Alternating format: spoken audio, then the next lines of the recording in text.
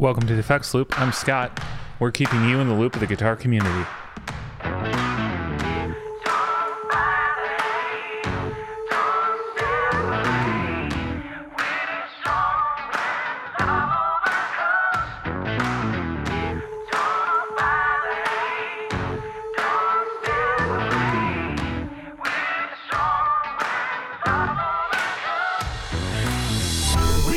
So today's episode's a fun one. We've got Landon from Chaos Audio joining us.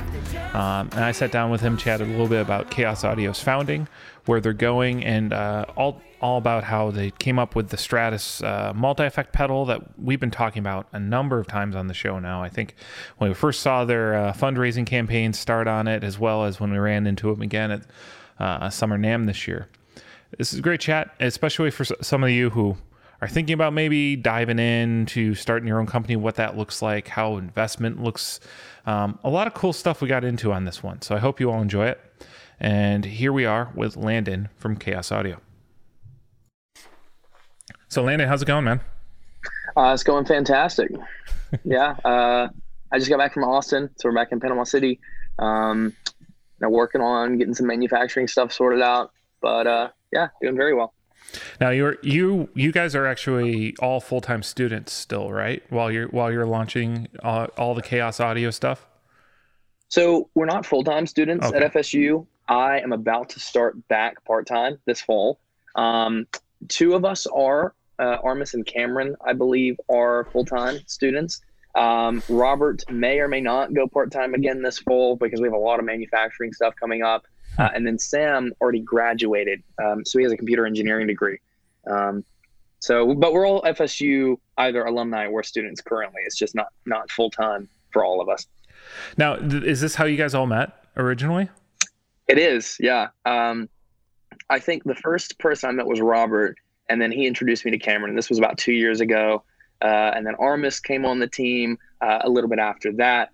He's just the most charismatic person ever, so he's just done fantastic at marketing.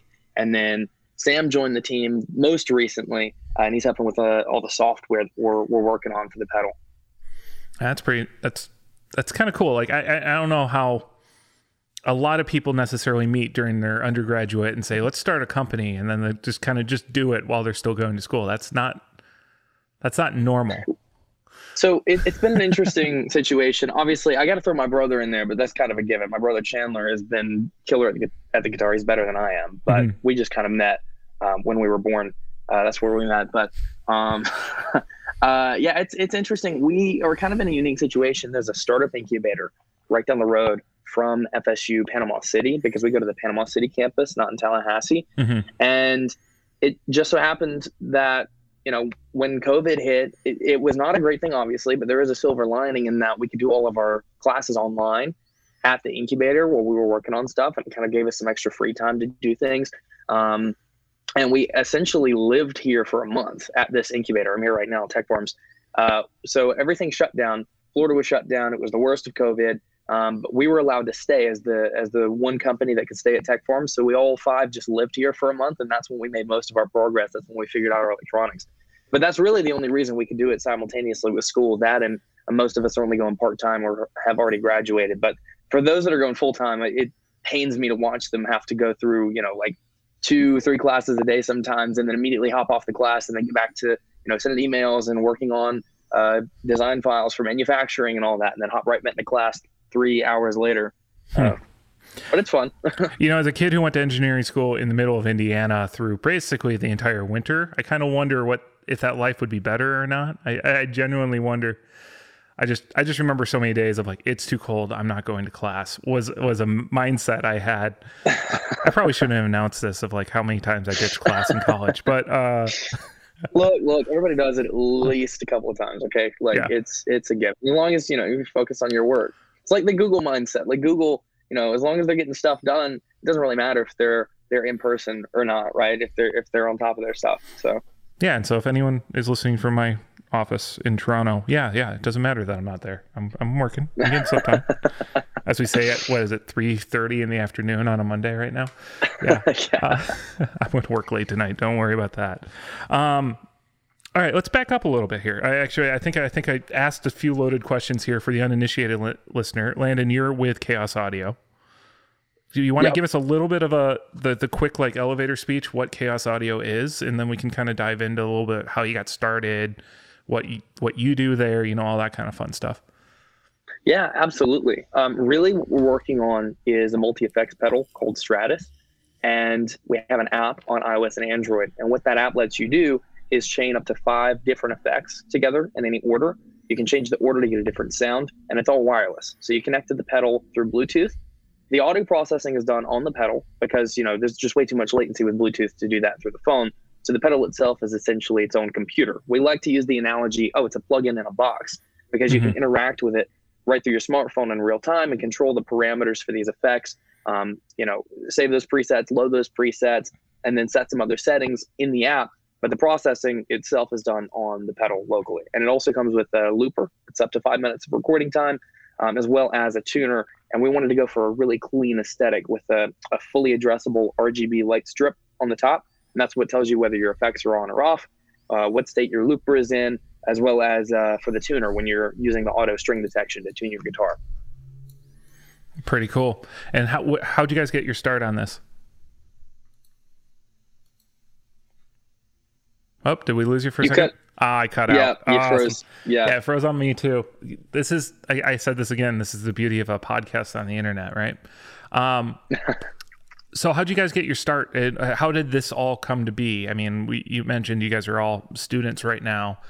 Who had the original idea? How did this kind of become a product? And then how did you guys kind of turn around and become a company? So it's really interesting. It didn't start as a business idea. I am majoring in electrical engineering. And so I've always been interested in tech, but my brother is really the big musician of the family. He was in band for the longest time. He just graduated high school actually. And he had an interest in electric guitar several years ago. And we'd always had an electric guitar. We played Rocksmith. We messed around with it a little bit, but we didn't really get into effects until a few years ago. My brother had bought his very first effects pedal. It was a Boss DS1. I feel like that's the classic starter distortion. Everybody, that's what you start with. But as soon as we got to messing around with it, it was kind of, that was when we were roped into it. We're like, wow, this is really fun. This is cool. Like it sounds so much cooler when you can, adjust the sound and sound more like the artist that you're learning the songs of, right?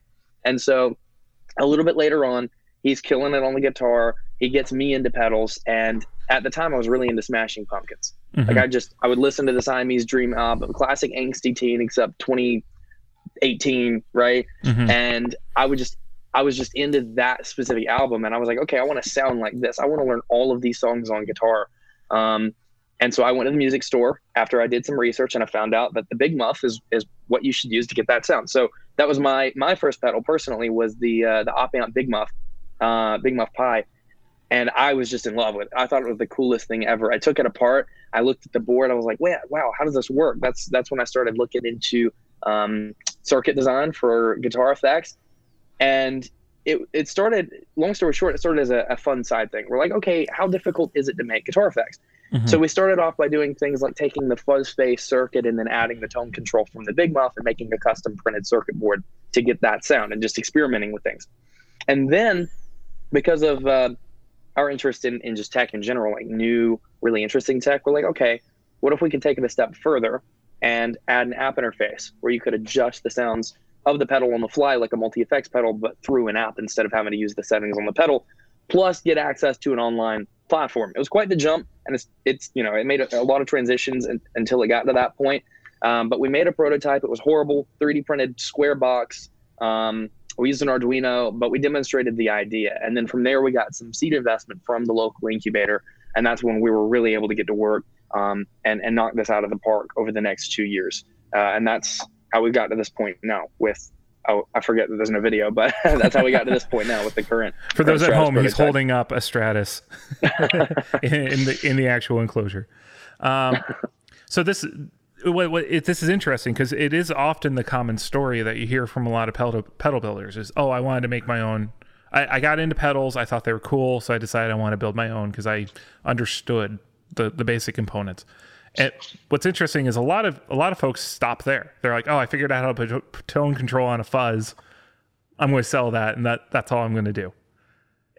But what's interesting is, so you guys turned around and said, well, we can make an Arduino do this, which, again, for people at home, Arduino, usually the way to say it is like it's a pre-assembled mini computer, basically. Yeah, like it's essentially, I would say it's the best foray that you can get into digital electronics. Mm-hmm. It's a programmable microcontroller, and essentially you can have it control a little display or control an LED. It doesn't run an OS, an operating system, so you don't do anything with it on the fly, like develop with it while it's running. You actually write the code, and then it burns it directly into the hardware. Mm-hmm. So it's the first foray into electronics, and it's a great tool just to kind of advertise that for people interested. Yeah, because you can buy like a pre-assembled board essentially, where it has the processor, mm-hmm. the power, and the battery is already figured out for you. So and all you got to worry about is like input and outputs of it that determine logic. Yeah, like that's it's really super common. Cool. Yeah. Like in fact, just to kind of advertise this started as me trying to figure out how to make an LED blink with an Arduino, just on repeat. Like that's how simple this started. Oh, so wow. Anybody, just to put that out there, anybody can learn this. It's just step by step. But I always like to tell that story because I feel like there's been a lot of progress made since then. I mean, obviously, because mm-hmm. we have a working prototype, but it's just really the fun that drove this, and I feel like that is a common story. Oh yeah, I mean, when you think about it nowadays, like an Arduino, there are Arduino kits you can just like buy at. I don't know if Best mm-hmm. Buy sells them, but I definitely know I live by a Micro Center, so that's a little nerdier of a computer store than a Best Buy. I'm kind of jealous actually, because we don't have one of those. It's handy. It's very handy, except for you still can't buy a graphics card anywhere. But yeah, except the Newegg lottery, but yeah, not willing to pay that much. Yeah, so it's like one of those things, and they'll sell kits for kids now almost. It's like it's sort mm-hmm. of the new. There used to be Lego, program it kits, and those were really limited. But these Arduinos are just so powerful of what you can do with them. So it's cool seeing. So you started there, and you did a proof of concept of. Now, was that actually running in effect off of an Arduino in the audio side? So the audio. Again, you know this. The basis for every effect is a mathematical algorithm. Yeah. But an Arduino Nano is not very powerful. You're not going to get good sound out of that. Mm-hmm. But we really just got a couple of different sounding effects that we found, just some open source algorithms that we knew could run on an Arduino. Mm-hmm. And we got those implemented. It did. It actually performed the effect in real time on the signal. So you could change the sound through the app wirelessly, because I had to learn how to make the Android app. And mm-hmm. it wasn't on iOS. It was it was very basic. It was horrible. Our very first app. I saved the app APK so we could have it for later, just as a memory. But it did. It ran the effect. It just sounded horrible, and it demonstrated just swapping the effect on the fly through the app and then hearing that change in real time. Oh, cool! And out of curiosity, that has grown now to your current product. Are you using still an Arduino basis with this, or have you changed platforms completely? We're actually using an ARM processor, a much more powerful ARM processor, mm-hmm. With about half a gig of RAM for all of the different variables that we have to store samples in when you're doing things like an intense reverb or delay, mm-hmm. Or that 5-minute loop.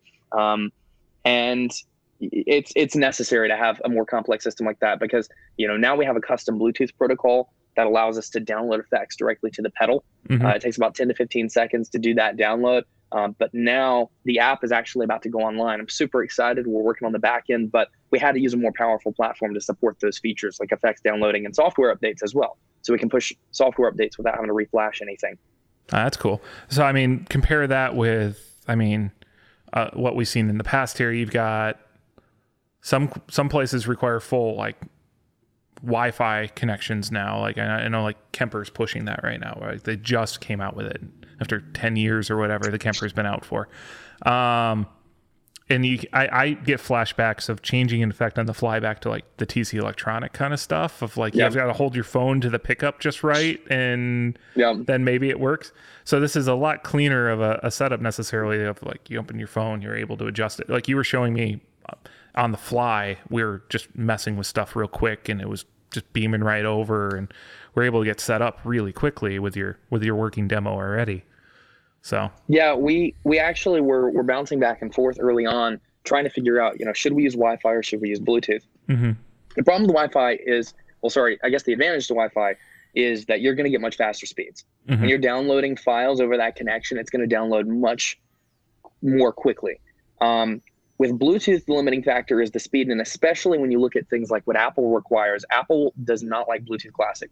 The standard Bluetooth, the high-power Bluetooth, if you want to work with Apple and get standard Bluetooth Classic implemented in your iOS app, you have to get M5 certified. It's this crazy process. So we made the decision to use Bluetooth Low Energy. And what that means is we had to write a custom protocol to break up these files that we're downloading into little 20-byte chunks and blast them over to the pedal as fast as we could. So the speed is slower, but we've made it efficient enough that you get about 10 to 15 seconds download time for the effect. But the reason we chose to move away from Wi-Fi, even though it has that faster speed, is because of the fact that if you want to download effects, well, your phone has to be connected to the internet. And, what if you want to stay on your home Wi-Fi? You don't want to use mobile data to download this effect and then transmit it over to the pedal. Or, what if you go to a new venue where you're outside and there's no Wi-Fi available and you can't Wi-Fi direct to the pedal because then you can't download effects. There's just a lot of limiting factors with Wi-Fi that we decided weren't worth it. Plus we have some other things planned in the future that use low energy, and low energy is great for a mesh network. And I'll just leave it at that.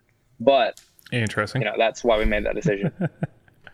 So you don't want to tease any more of what you're coming out with? You're still trying that under promise, over deliver? Yeah. We want to under promise, over deliver. We got to get this sorted out first, but I'll say we've made some other prototypes of other different things that we've tested thus far, that we're super excited about. That's cool. So being actually on an ARM processor, which is not what most pedals are when you think about it. Like most digital effects out there that's on the spin chips or the shark chips, like there are dedicated, programming chips for processing audio. Going ARM's a bit different. Were you able to start with some building blocks, or has this been basically a ground up experience for you guys? We did. We started with some building blocks. There's several open source components that we're using, some open source algorithms, and we're going to link to those that we use in the app, because it's easier when there's some building blocks that exist that if you put them together the right way, they're going to give you the end result that you want. And that's essentially what we did. We used an existing embedded Linux platform with some existing hardware. We're like, okay, well, if we take this piece of hardware, mesh it with this operating system, and use this open source effect and do it in this way, through this answer that we found on Stack Overflow, then we can download effects to the pedal and have them run in real time. So we definitely had some starting points, and we've merged those different building blocks together into the final product. So very cool. Designing from the ground up would have taken more than a couple of years. It would have taken several years, because this is the culmination of a lot of open source projects that people have worked on and put time into, that have kind of been pieced together with our application specific software and hardware that we had to create, as the final bit to link everything together. That's really cool. And so let's walk through a little bit more of the history side of it, because you kind of came onto this. How long were you? Let me figure out my question before I start talking. Right, you kind of came onto the scene for a lot of us when you launched a Kickstarter. How long had you been going at that point before you said, "Hey, we're ready to start crowdfunding and get this out there"? Because you were mentioning you're working with this incubator, you had a proof of concept at some point. What was sort of the timeline through all this? So if you're not familiar with our first launch, we launched the first time back in November of 2020. I don't know, I was about to say 2019, definitely 2020, November of 2020. And we had worked on that for over a year. It was about a year and a half. Because I think we started all this back in July of 2019. So it was almost a year and a half when we launched our first campaign, and we had done a lot of build up to that. I mean, everything we've done this far has been a learning experience, but that was when we unveiled our first design with a custom switch, a little bit different of a chin, different artwork. And that was our first foray into Kickstarter crowdfunding. We ended up raising about $19,000, but ultimately we decided to cancel the campaign, because there are a lot of really specific things that you have to do leading up to a campaign for it to really take off and organically reach the right people that are interested. Fortunately, we decided to cancel because at that same time we had gotten venture capital investment from the incubator's venture capital fund, and that allowed us to continue to iterate. And it ended up being a blessing in disguise because we were able to change the design and make it more feasible for manufacturing. We swapped the stop switch to a standard stop switch, so you can replace it with ones that you like. Right now we're using a Layla switch, but you can throw any stop switch in there. And we still haven't decided which one we're going to use for the final shipment, just to put that out there. But we eliminated some noise that was present in the audio signal through the board design. I mean, we've learned so much in that time frame, and that's when we launched. The second campaign was after we had made those changes, and we were ready in June of this year. So when we launched in June, we had worked on marketing, we had worked on getting reservations, worked on tweaking the design for about 5 months after that first campaign, and then it ended up being very, very, very direction changing. I mean, we went from raising $19,000 the first campaign to $133,000 this past campaign. So now we're able to take this to mass production and get the 550 roughly pedals that were ordered, shipped out to these early stage backers. So that's a fun kind of story of, a lot of times you listen to a lot of these entrepreneurship stories, right? Like, I don't know, like another great podcast is How I Built That. I don't know if you ever listen to that one. Anytime I get down about trying to start a company, that's where I listen, because everyone fails. And so everyone has a pivot moment where they say, "Oh, we're not ready yet," or "This wasn't quite right," and that leads to eventually what's the good thing, And so it sounds like you guys kind of had your first sort of misstep there and saying we could do this better, and then turn around and doing it better led to quite a successful launch, all things considered here. Oh yeah, absolutely, and that's kind of what we've learned is necessary. I mean, you're not going to see that success that you want to see without going through several pivots. In fact, we made several pivots prior to the first campaign. Before we even launched, we had a completely different design. We wanted the LED light strip to be around the entire edge of the pedal. And then the more and more we started working on manufacturing, like, okay, how are we going to do this? Like, this is going to be difficult to design and manufacture if it's like a fully continuous light strip around the edge. So, that was the design that we had in our vision for like the past year. So it kind of hurt a little bit to make that call to just say, no, this is not, really that important. It's not that big of a design change to just have the strip on the top, and it's going to make this more feasible to manufacture and allow us to lower that price point. And so we did. And ultimately, it was one of the better decisions that we made. We did that recently as well. For the longest time, if you go look at the first campaign, it's already public. We were going to try and put a rechargeable battery in this. But, we started looking into shipping regulations. We started looking into the circuitry that's required for this to be able to sit on a shelf for 6 months at no charge and then still be able to charge that battery without depleting it. You have to get down to like the microamps and make sure you're not drawing anything even when it's in standby mode so that it can sit there on a shelf. And it was complicated. And so we thought about it. We're like, okay, let's weigh the pros and cons. We already have a Type-C port and a 9-volt center negative DC jack that you can use with your existing pedal board. Is it that much of a downside to lower the cost of this product? At the end, it's going to allow us to charge less for it because that battery is fairly expensive, right? And also eliminate some of the other components that we need in exchange for also mitigating risk of batteries being set off. I mean, you saw what happened with Samsung with the Note 7. Sometimes those batteries, if you're using a LiPo battery, if they get too hot, if they get punctured, they're dangerous. I mean, they're explosive. Oh yeah. So instead of taking that risk as a first time product, we wanted to really focus again on that under promise, over deliver, just focus on the effects themselves, focus on the interaction with the app. And also we tested the ability to use it with a portable power bank. You can plug that into the Type-C port and that solves that problem anyway. So even if you don't have an outlet, you can bring a portable phone charger with you and plug it into the Type-C port and power it that way. But that's one example. I dove into that one, but that's, there's several of those I could go into of those pivots that we had to make leading up to this. Interesting.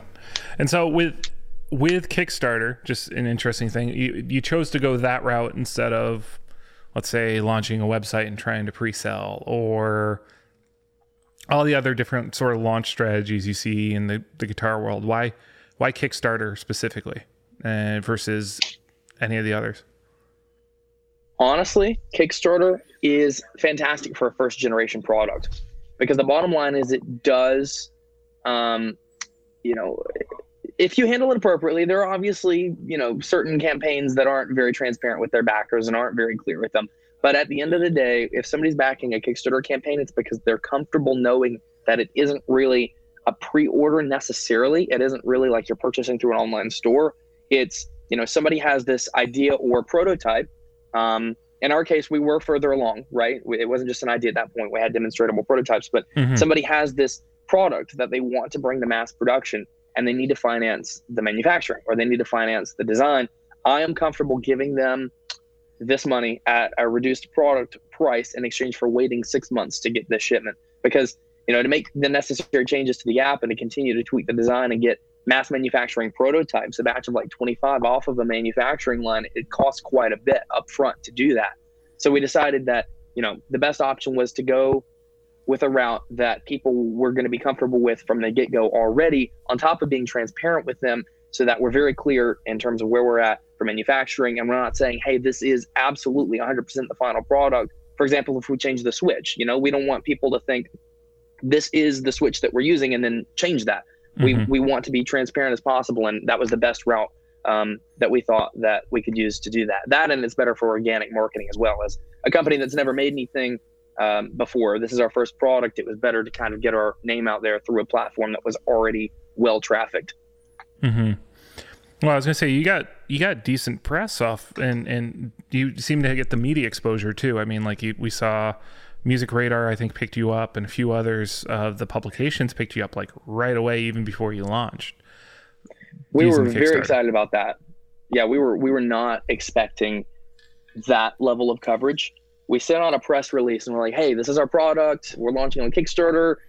We talked about it a little bit, and we kind of followed that classic press release format that you see in college. And we were shocked. Like, we had alerts turned on, Google alerts for keywords. And so anytime something like that popped up, we all got super excited. We started jumping up and down here. We're like, wow, they picked it up. They thought it was interesting.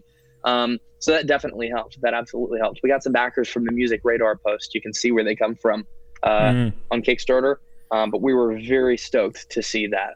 And it kind of just served as good product market fit proof. Like, launching a Kickstarter is a great way to validate an idea. So, based on that media coverage and the Kickstarter success, it kind of proved to ourselves that, we need to continue to pursue this. We might need to make a couple more tweaks to get to the final endpoint, but people are interested in this.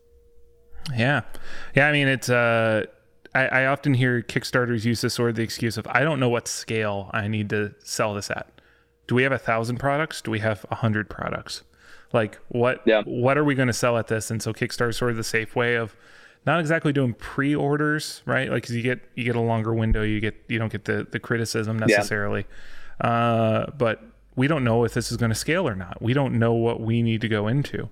I mean, it's worth discussing. I mean, it's no secret there's been a few other Kickstarters out there in the world where either it doesn't quite turn out, or it doesn't quite, sometimes half the people get it and half them don't. I know I was part of a Kickstarter, not in the guitar world. It was a coffee maker, little French press thing of insulated metal. I was one of the people that got one early on. And it was delayed about a year or two from when we were supposed to get it. And then I know I've seen things about, like, people it never showed up. The whole thing went belly up because the guy didn't budget it right or anything like that. And then mine broke after like 2 months. And I had to fix it, and it's like there's no warranty and there's anything like that. So I mean, we've all seen those kind of things, and there's like the famous, people really want to dig back. We did an episode years ago about what happened at Gear Supply Company with their Kickstarter pedal launch. But we've also seen other newer brands kind of pick that up. So actually, I would say more experienced brands. So you saw Chase Bliss do that with the Blooper, for example. Oh, yeah. A well-established brand that sells out of pretty much any new pedal launch they do. They chose to go that and then actually kind of develop the product after announcing it and getting pre-orders with what they did with the Blooper. So it is also a unique way of, like, established companies that are kind of taking a risk with saying, we don't know if this product is going to take off or at what scale. How much development should we put into it? So you're seeing that side of it too. It's interesting to see where this goes. Yeah, we're super excited. We ended up getting about 540 orders, but to to be quite honest, it is really difficult to manufacture something like this in large quantity. We got quotes, dozens of quotes in the US, and they were just out of budget. Like there was no way we could manufacture this. We ended up finding a company that was highly recommended by Kickstarter and by Indiegogo. And so we're working with them right now. We just got some great news from them on Friday when we met with them, by the way. So we're super stoked about that, but we're doing everything we can to hit our December ship date.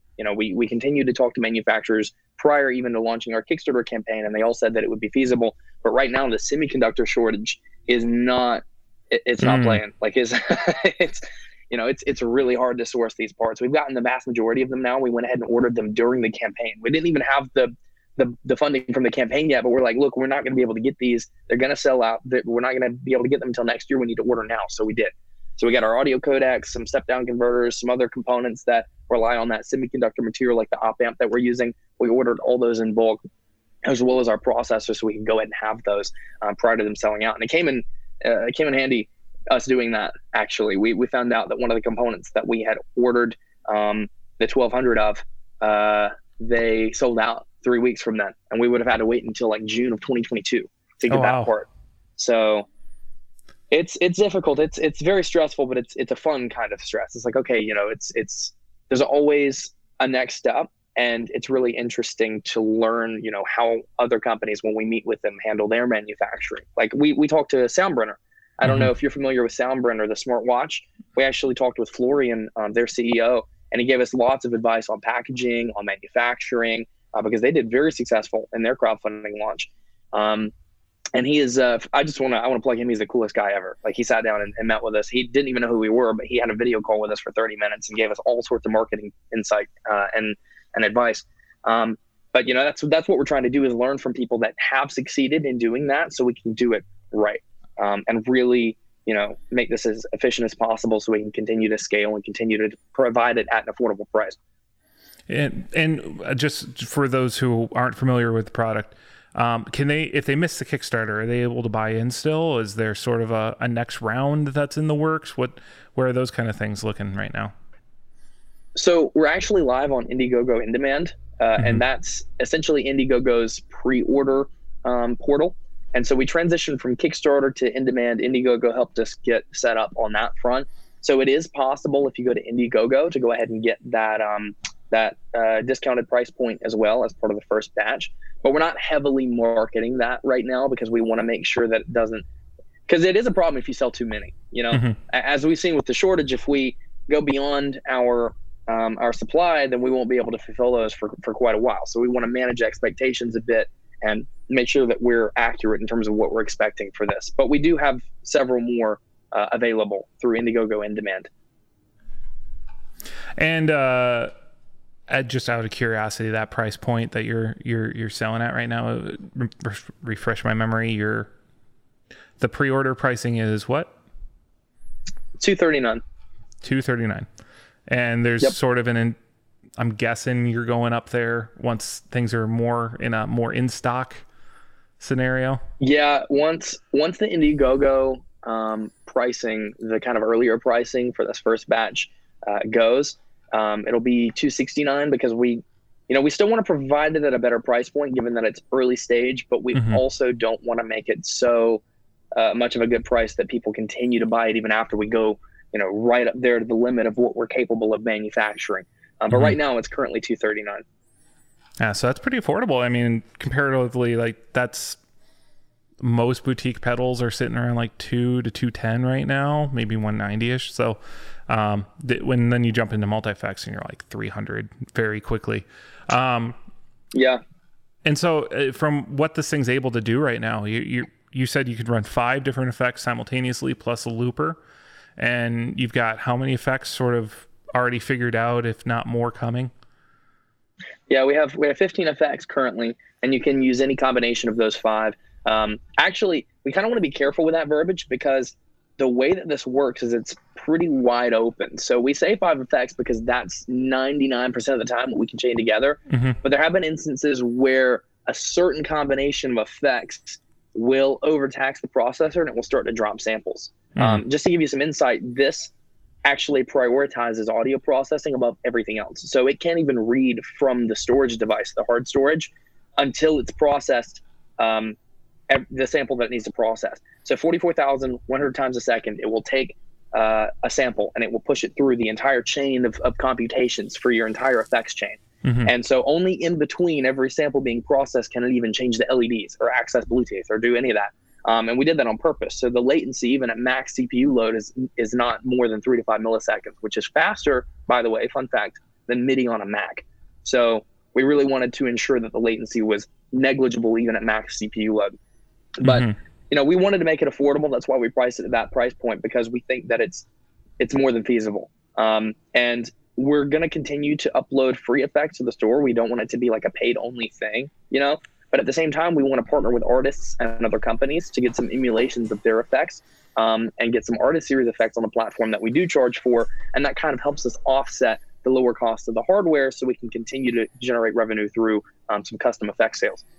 So we're launching with 15 as what the multi-effects, but there's definitely intentions for this to grow pretty heavily. Absolutely. We want to have at least a couple of people dedicated to doing nothing but making effects on a regular basis and uploading them into that platform. And we'll actually be launching with at least a couple of dozen. We have more figured out. We just haven't taken the time to tweak the software a bit to get it implemented.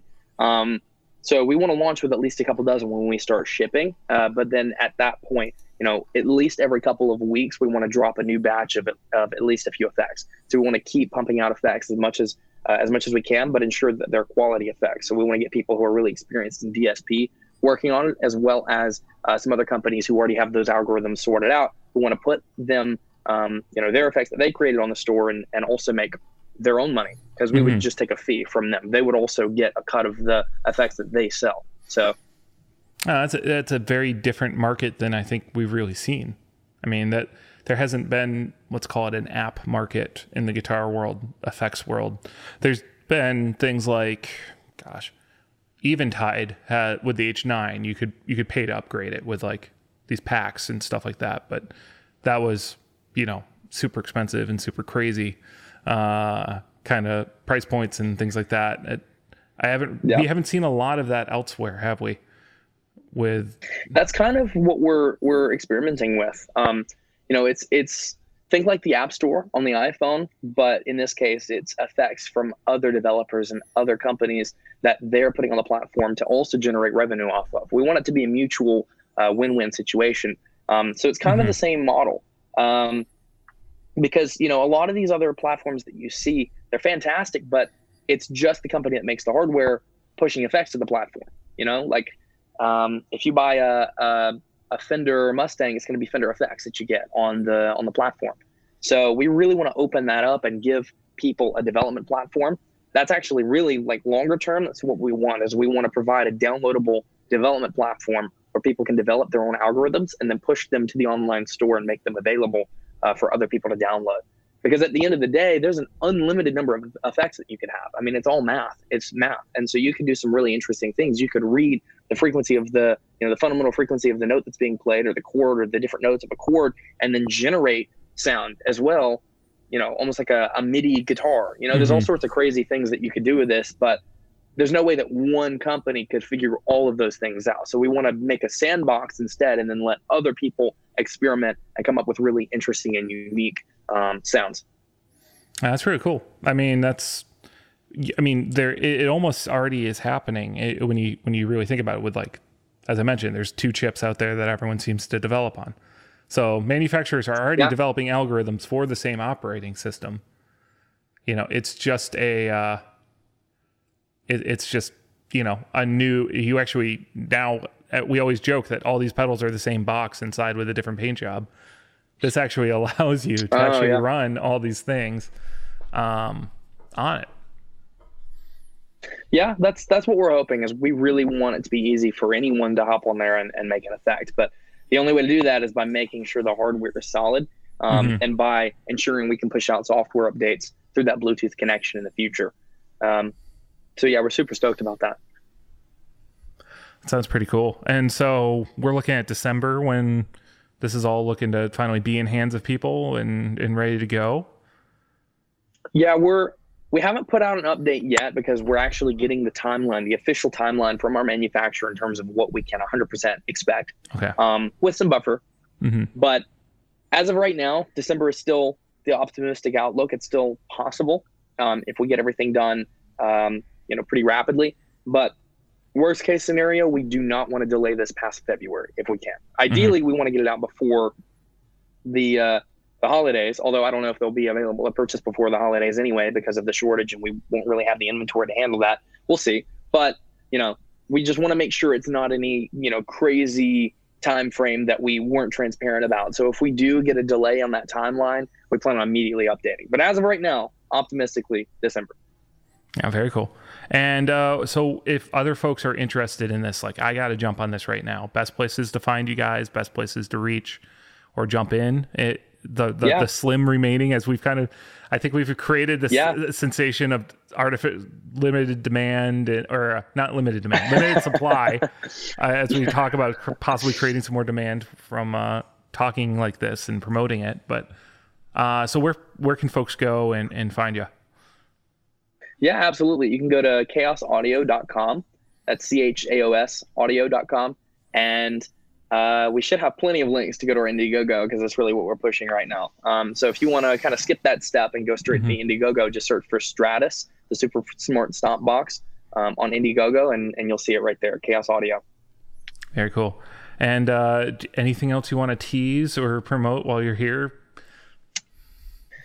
Honestly, we're really focused on Stratus, but I again want to reiterate that we do have a lot of other things in the works that utilize that Bluetooth connection that we're stoked about. So if we can get Stratus off the ground, and if we can, generate enough scalability through Stratus when we get that first shipment in December, then that will absolutely allow us to continue to pursue the other things that we're really interested in, the other devices. But I'll leave it at that. I don't want to say too much because I got to make sure Armis, I'm clear with him. I'm like, oh, what can we talk about? What can we not talk about? It's nothing like, and let's be real, we're a small company. Like, I'm sure that we've talked about it online publicly anyway. We probably posted about it on our Instagram at some point. I'm just oblivious to that. But, we're very excited about this, but we're really focused on ensuring that Stratus is quality and can be manufactured efficiently and on time and delivered. So. Well, very cool. With that, I'm just going to thank you for joining us and sharing all this. And I look forward to seeing this product when it is finally done. I will personally say I've played your pedal. I've set up a pedal board with it. You walked over to me saying, Scott, you're a P-dubs guy. Figure this out real quick. Can you do P-dubs on this? And I had it within, 10 seconds, 30 seconds. Like, it was quick. Yeah, it was some great feedback. I'm glad that you got to try it out. Because, honestly, again, I want to reiterate, it's a learning experience. So the more feedback we get on this, the better. So it was really cool that you got to try it out. Yeah, and looking forward to seeing these when they're real, or let's call it done. I don't want to say they're not. It's already real. I've held it. I've seen it. I've used it. But and this was at Summer NAMM. You guys had a full booth and you were displaying this and you're up and running. So I'm looking forward to December when these are out in the wild, or December to February. Well, I'll give you your buffer. When they're out in the wild, and seeing some other people react to them, and creating on them, and seeing what else comes of this, because I think you're onto something pretty cool. Absolutely, yeah, I appreciate it, and thanks for having me. It's fun to talk about this, and avenues like your podcast are a great way to kind of spread news about this. So I appreciate it. Oh, definitely. Thanks for joining us. Yeah, thanks for having me. All right.